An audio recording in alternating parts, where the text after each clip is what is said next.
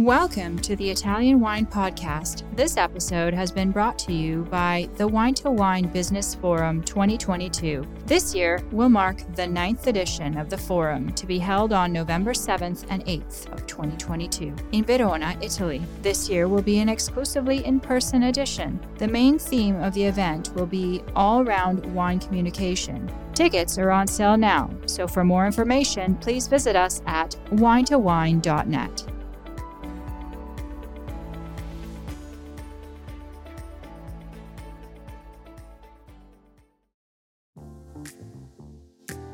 Hello, everybody. My name is Polly Hammond, and you are listening to Uncorked, the Italian wine podcast series about all things marketing and communication. Join me each week for candid conversations with experts from within and beyond the wine world as we explore what it takes to build a profitable business in today's constantly shifting environment. When Felicity Carter called me this year and asked if I wanted to go with her to Media Fest 2022 in Washington, D.C., I had no idea that we would be walking into a room of 750 seasoned journalists and incoming student journalists. Today, we sit down to discuss what we learned, the state of journalism now, insights from the conference, what it takes to make it in content these days. Oh, and some insights from 5 days of eating and drinking in the U.S. Capitol. This is a no-holds-barred chat between wine friends, and we invite you to come along. Let's get into it. Good morning, lovely Felicity. How are you? Good morning, Polly. I'm very well. How are you? I am recovering. You and I got home on Monday, and it is Thursday. And it took a little while to get caught up on some sleep. DC was a bit of a whirlwind. I went to bed and I slept for 13 hours straight. And then the next night I slept for 10 hours. That's how much sleep I missed out on while we were in Washington. I mean, I suppose that's probably indicative of a pretty good sojourn, as it were. I'm maybe getting a little bit too old for it. But I wanted to scoot you in today because you and I have just spent a week in Washington, D.C., where we went to a conference on journalisming. That's right. And we went on holiday by mistake. It wasn't quite the conference we thought it was going to be. It was a little, but it was definitely worthwhile. The humor in it is I had to become a registered journalist in order to get into this conference. You, of course, are an absolute old hat journalist. So I think that I was the tag along. There were, you and I sat, we talked about the content of the conference. We talked about the experience in DC. And even insofar as on that plane back home, there were like these, things that we're reading coming out of America are maybe starting to make sense. And I thought that it would be interesting both for our writers and our wine writers, but also for our drinkers and, just like general trade people who listen to hear some of that experience. So that's what we're doing today. Great. So what kind of conference did you take me to, Felicity? Well, it was the Society for Professional Journalists in the USA. But what they didn't add on their website was that it was also, they'd hooked up with the Student Journalists Association. So it was primarily for student journalists, not for professional journalists. So we went there and we suddenly found that we were surrounded by 19, 20, 21-year-olds, all eager to learn how to be the next Woodward and Bernstein. Well, and that is the clincher. That was how you got me on that plane, is that the keynote for the event was Woodward and Bernstein for their 50th anniversary of their coverage of the Watergate scandal. Yeah, it was pretty incredible. They were awesome. They didn't come until the second day. So we get in there, we're surrounded by all of these students, and I remember just being like, okay. But actually, there were some things that I loved about it. And I'm going to start off by saying it wasn't cynical. No. It was hopeful. Yeah, that's right. Well, it was very American in the sense that American journalism still, rightly sees itself as one of the legs of democracy. And so the whole conversation was very elevated, actually. It was very idealistic about what journalism can be and what the best of journalism can be. So being Australian, and the only journalism conferences I've been to in Australia were for freelancers, where almost relentlessly for 3 days you talk about money. Who's paying what? Where can you find the money? Who should you be pitching? How can you patch a living together? And they didn't cover any of that, which I thought they should have covered some of it, but they did do a lot of talking about the role of journalism in society and what your responsibilities are, which was really interesting, actually, and it was quite inspiring.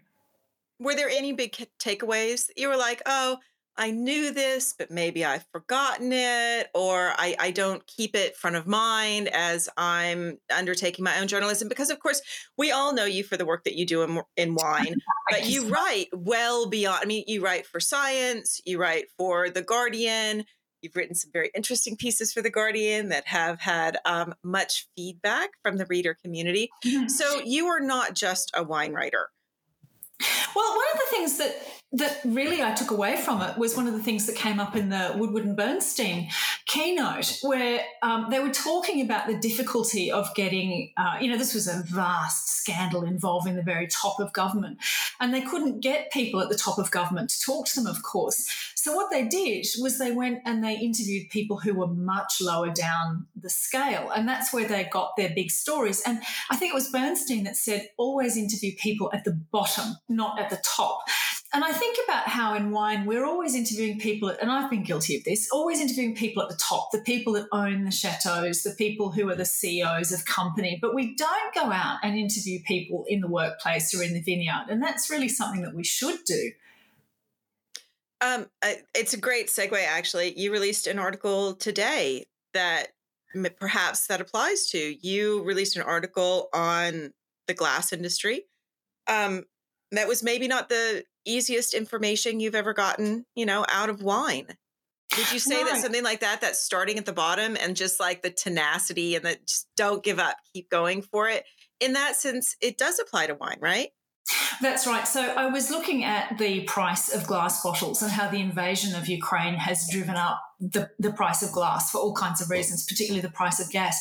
And I tried for several weeks. I could not get anybody from the glass companies to actually speak to me. I mean, I was led up all sorts of blind alleys. I tried all sorts of things. I tried making up email addresses to see if I could get through.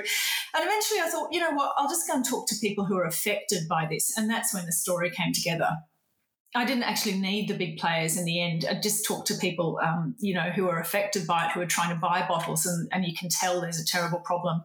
My takeaways really quickly on this. Wow, wine puts on fabulous conferences. Yeah, they do. I know. We have much better food. We have food and we've got good alcohol and we're all very congenial, and of course we live in such a tiny, tiny bubble in wine, but it was that we have excellent conferences. And also I think as presenters, because there are a fair few of us who do this, right? Not that we're necessarily MPS scored as people are walking out of the room, but we know that there's this element of entertainment that we have to bring. But for the most part, we go in and we're like, right, what's my narrative arc and what are people going to get out of it? And, just a bit of showmanship that I did not see. No, we did not. But I think there's a couple of reasons for that. So first of all, professional conference organizers are very aware of giving, value for money for the people who pay to come along and see it. And so they score you when you go and speak. So if you want to speak again, you know that you have to be fairly highly rated or, you die in the dust out the back, basically. And the second thing is that more and more conference organisers are asking you to give takeaways from your speech that they can give to people. And so you have to think really hard about how the audience is going to use the information. And that was sadly lacking among some of America's finest journalists who are great writers and great on camera. One of the things that I thought was super interesting is the extent to which the conference focused on social media and newsletters as just an absolute must for professional journalists and for publications. I know that you had some thoughts on those sessions. I did. Well, as you know, because we sat there discussing it with a professor of broadcasting who was telling us about the social media session, I actually felt that they went off on the wrong direction. So to give an overview, students went along to a session where they were told how to brand themselves as journalists, including, finding fonts that they could have on their website that they should put on their business cards, to choosing colours, to building their social media following. And I really disliked this. I think the intrusion of marketing into something that has nothing to do with marketing bothered me. So what this professor was saying, yes, but if you want to get a job, you have to stand out, and editors will look at how many followers you have because they want to commission you and they want to know that people will read your stories.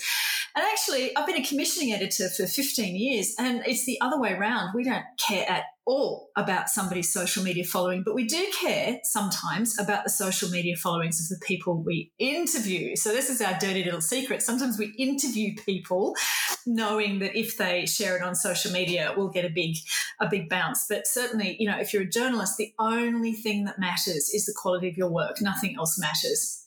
Okay, so in kind of a roundabout way, that makes me wonder, does the person who I want to interview and they themselves have, 200,000 followers, or in wine, 50,000 followers, are they looking at the number of followers I have when they're deciding if they're going to grant me that interview? Oh, yeah, absolutely. If you come from a publication that, they look at Google Analytics and it doesn't have that many readers or whatever, you won't get the interview. Whereas if I send out an email that says media request Guardian USA, I get people calling me in the next 15 minutes going, I'm ready now. You can interview me right now. Come on. I'm in. I'm good. I'm good to go.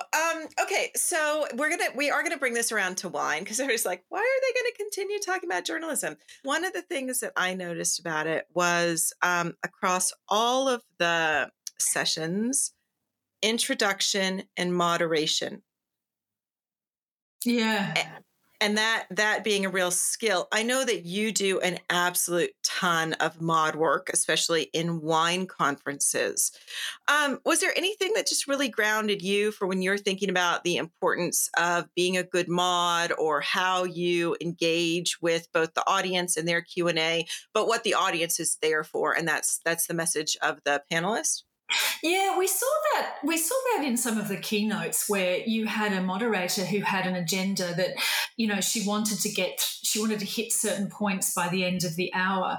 And so the interviewees were actually going off in a different but very interesting direction. And instead of letting them go, she cut them off at a really interesting point so that she could hit her agenda. And I was thinking what a mistake that was, that sometimes you just have to let the conversation go in ways that you didn't plan. And, that spontaneity will always be more interesting. Not always. Sometimes you have to rein it back and pull people back in. But I think you saw it as well, that sometimes that rigid insistence on, I've got my script, we have to stick to it, actually led to a less interesting conversation. Do you think that journalists now, or more specifically content writers, are going forward with a more clear-cut agenda for what they want to get at the end of the reporting? I think another way of saying this is more people are attempting to control the process in ways that aren't helpful. And it happens on both sides. I've often interviewed people who, will insist on trying to stick to talking points because sometimes you send off a media request and you get this big long answer back, clearly written by the corporate department, saying, please attribute it to so-and-so. I never use that stuff because it's so artificial that actually they damage themselves by trying to control the conversation like that. Or I interviewed somebody the other day and I asked him a question and he used it as a way of trying to advertise his services. And again, I'm not going to use those answers. So I think this increasing tendency on all sides to try and control and manipulate the conversation is really backfiring. I don't know if that answers your question. Well, it does, because then it leads me to the issue of independence, right? In fact, going back to the Woodward and Bernstein talk, one of the things that really stood out was that they had this fabulously supportive owner and publisher, Katharine Graham, who just had their back in everything they did. How much does the leadership And does this apply to wine as well? How much does that leadership really matter in how the story's formed, how we communicate it, how we engage with our audience? It's critical. So one of the things that happens is a lot of people will try and insert themselves into a story, or they'll try and use a story as a form of advertising. And it can be very hard for journalists to push back against that, particularly if you're sitting at lunch and you've accepted hospitality. The urge to turn a piece of journalism into a piece of publicity can be overwhelming, or the pressure to do that. And that's really where you need an editor who pushes back and says all of this is going to be stripped out. And it means that you don't have to be making all the hard decisions yourself. When someone's got your back, it really helps you navigate some of those things. Especially for young journalists, it's really hard to sit there in front of a much older person, particularly an executive who's got a very powerful personality, who wants to insert things into the article. And if that journalist knows that their editor won't tolerate that, it gives them a lot more power in the conversation than they otherwise would have had.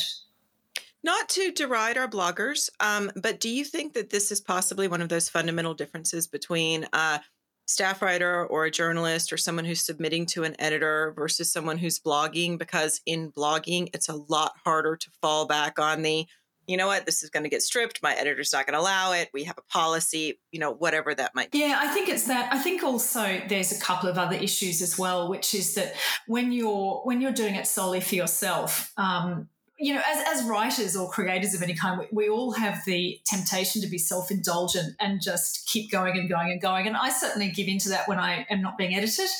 And what an editor will do will force you to focus and strip out the things that aren't relevant, which is much better for your writing or your photography or whatever. The other thing is it is much harder to resist the pressures of hospitality and so on when you're just there by yourself.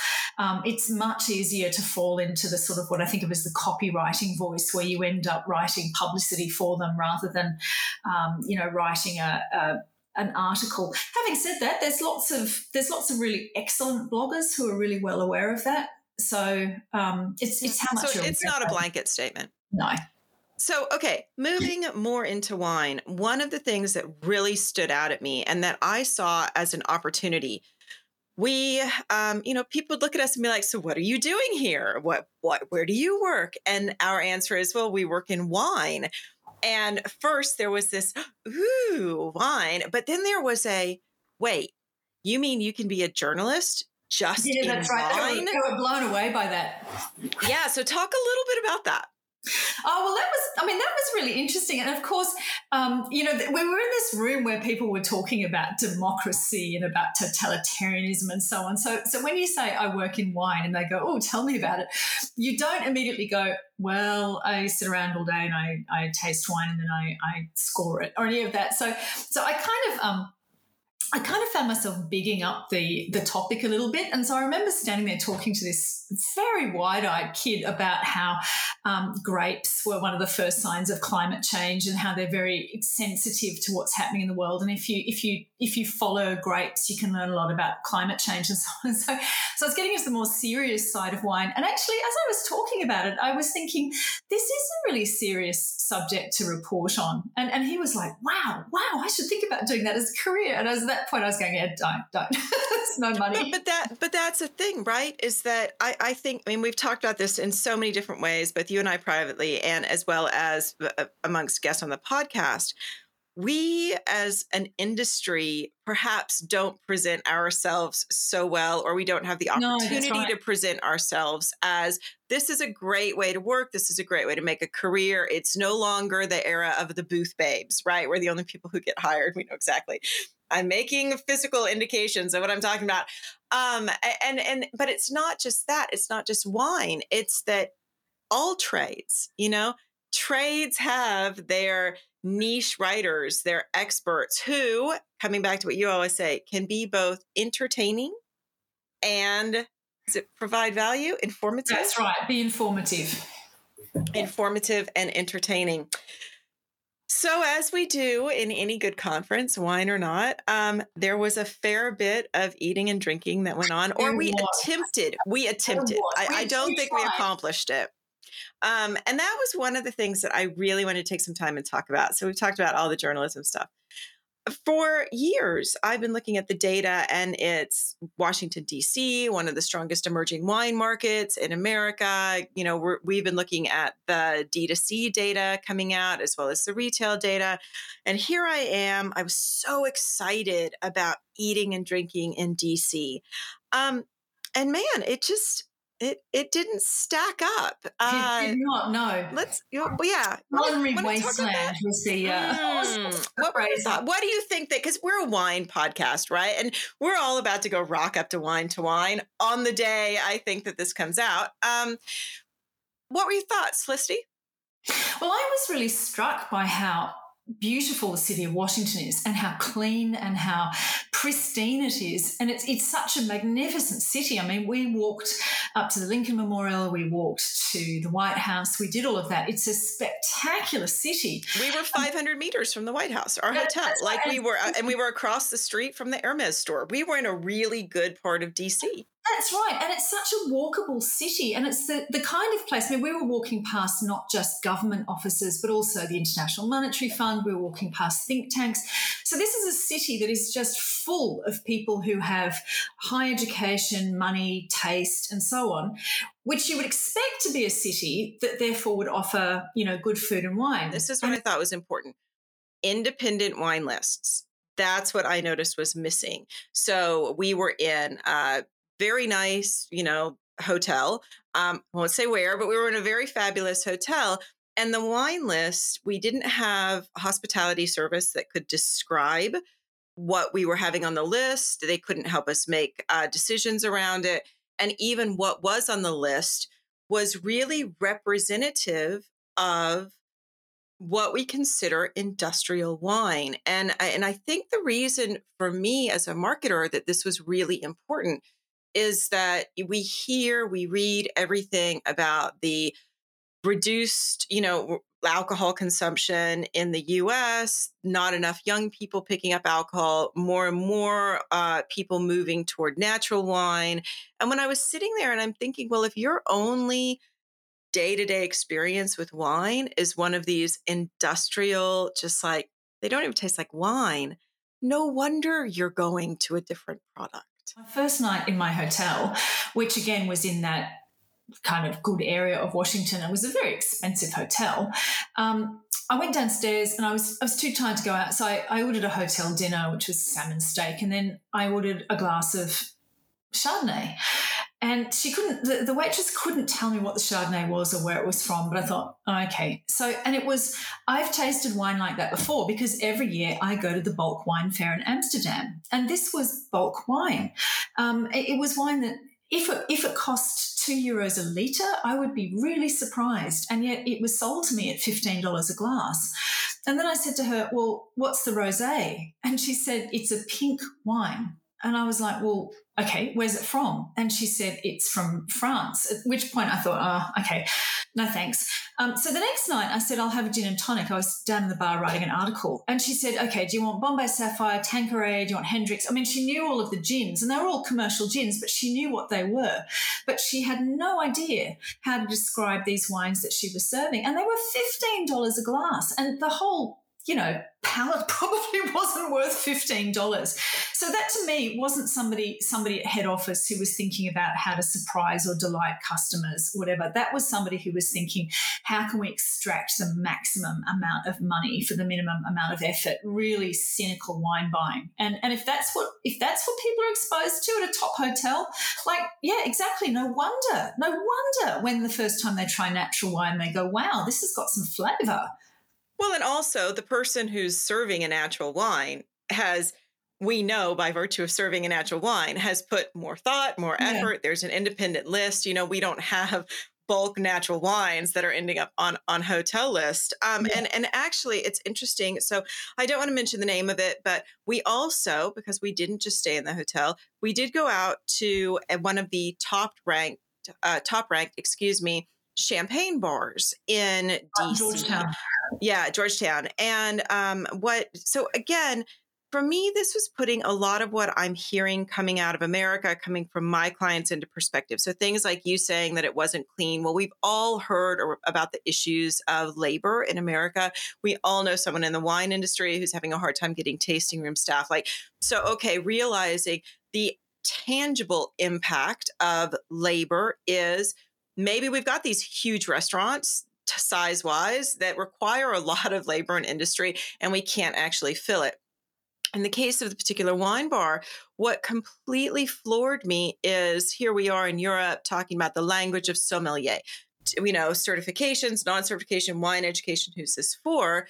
We've got a very, very deep list, and nobody on staff is able to speak to that list, from the first thing that you see on it straight through. Why do you have these things on the list? What is it? Or I'm looking for something of this kind of flavor profile. So again, it just comes back to, I think for me, a really a clear understanding, a more clear understanding of a lot of what we're hearing coming out of U.S. news. Kind of bringing this all together because everybody sat here and heard us have a friendly rant on this. From the journalism part of it, where we're sitting in wine right now, you just today, it's come out that you are the international editor for Star Wine List, which kind of exactly plays into some of these things that we're talking about. How do we, on the writing side, how do we actually make certain that we're not only speaking to our bubble? Well, I think the Star Wine List is actually so it's based in Sweden, and it's kind of looking at and ranking restaurants by their wine lists rather than simply by their food lists and by location. And I think having now been in Washington, I think it's an incredibly useful tool. I'm so glad that I'm associated with it. I think. The thing I took away from the conference is they were talking about big things. They were talking about, political dramas and whatever. And what they didn't talk about was they didn't talk about the little things like trade reporting and so on. And actually, the more I thought about it, the more I thought they should have, because just getting on and doing the job and reporting on these small things is really important to people's daily life. Having a place where they can go and they can go, I'm going to this city, what's the best place to go? And they can look it up instantly. That's going to improve somebody's experience. Having a trade publication that can report on, the glass wine bottle situation and warn you that you need to stock up in advance, that's so useful. Those things are just as important and need to be just as well done as the great big stories. And in terms of the wine drinker, how do we actually get this without immersing ourselves in the wine bubble? Well, actually, immersing ourselves in a wine bubble can do a good thing in one way, which is by having these conversations and having these public conversations, we might shame some of these wine buyers into doing a better job. That's really what needs to happen, is that people like us who have a voice in the wine trade need to loudly and publicly say, whoever's buying wine for these wine lists, you suck, do a better job. I don't know what we can do, because it didn't help us, did it? We did look at all of the reviews before we went to those places, and we were still. And that's the thing that as a wine marketer worries me, is that we are part of the wine bubble. We tend to know what to look for. We understand that there are certain markers, like if you've got a 30-page champagne list, you're probably going to have somebody there, right? Who can talk about it. You're probably going to have some good food, whatever. And realizing that even those of us who live in this bubble can have difficulty. What is a normal everyday drinker supposed to do in order to discover all of the amazing wines that are out there in the world? I think for me it was very enlightening. I think it can't be on. So the problem with putting it on consumers is you don't know what you don't know. Like if you're one of those kids at the conference, you don't even know that there's great wine out there that you should be exploring. They didn't even know that it was a topic that you could report on. It has to be there to be discovered. And the only way that we can make that happen is by putting peer pressure on these people to make them better. I mean, I don't know. I'm going to kind of take a different tack on it, which is we've lost most of our staff wine writers for newspapers. It used to be that local newspapers and major publications all had wine included either separately or as part of their wine and food columns. So we don't have a lot of those anymore. Is it that we've got that taken out of the mainstream and now we're relying on advertising-driven food and wine publications, which mean that our small producers will never have a voice in those places? Yeah, well, the other thing is, as soon as you make something into the specialist media, it means that only people who are interested in it will go after it. So you're right. Again, the discoverability has disappeared with the disappearances of columns. So you can't be just sort of browsing and trip across wine content any longer. The answer to that is, you know, what's really interesting about that is over many years I've heard people say, oh, people aren't interested in reading about wine. That's why those wine columns disappeared. That's actually not true. I started out writing for a pull-out supplement of the Age newspaper in Melbourne called Epicure, and it was one of the most read parts of the newspaper. You know, people would read it and comment on it. It disappeared not because people didn't read it, but because nobody in the wine trade supported it. Nobody would advertise in it, and so it couldn't pay for itself. And that's why it disappeared. And that's why all these other columns disappeared. It's not that people didn't read them or didn't want them. It's that the wine trade never advertised and supported them, and so they couldn't pay for themselves. But the problem of advertising is absolutely huge. I think a lot of wineries particularly think that they can make up for the loss of print and the loss of wine magazines by, you know, doing their own social media. And it's getting increasingly difficult to get organic social media reach. So I don't know quite where I'm going with this, but I think what we're going to see. You know where we're going? We're going back to next year. We're going to the same conference, and we're going to find the top-notch young journalists who've all just turned 21, and we're going to say, come on in. We need you in wine. Come talk about the things that are interesting to you and help us get all the people like you who are drinking something, loving our, because that's it, right? We don't have them. The fact that we had 21-year-olds who, like, in some cases, these were award-winning student journalists who knew nothing about the fact that you can go into, we talked about aviation trade or magazines or wine trade or cars or watches or luxury or all the spaces where we do have niche trade publications, and none of that is represented in that room. So that's my big takeaway, is that I was actually in love with the fact that we were in a room full of 700, combined senior journalists and students, because it said to me, we need them. These are talented, enthusiastic young people who were so jazzed by the idea that, wow, we could write about wine. Yeah, that's right. So we need to take them all. We need to give them some wine education. All right. So with that, we are about to go somewhere, and it's appropriate for me to mention it on this podcast. On Sunday, I think it is, a lot of us head on the local plane, train, or automobile, and we head off to Wine, where the theme this year is it's listening. It's listening, active listening. It's active listening. So we're all going to not be taking photos of the slides and paying good, hard attention to that. And you will be speaking there. Yes, I'm going to be interviewing Alice Firing about her new memoir and about how she escaped a serial killer. Ooh. All right. I'm down for that one. And will that be your only stage presentation, your stage moment at Wine to Wine? Rebecca Hopkins and I are also doing a presentation on the state of wine media and how to get yourself into the wine media. Awesome. That's brilliant. And will you wear spangles? Not this year, no. I'm going to do something different. Right. Well, we'll have to see what that is. Felicity, I know that you have a ton on your plate with the new work that you're doing, but I thank you so much for your time. Thank you, as always, Polly. And that's a wrap. Thank you for listening, and a great big thank you to my dear friend Felicity for joining me today. The Italian Wine Podcast is among the leading wine podcasts in the world, and the only one with daily episodes. Tune in each day and discover all our different shows. Be sure to join us next Sunday for another look at the world of wine marketing.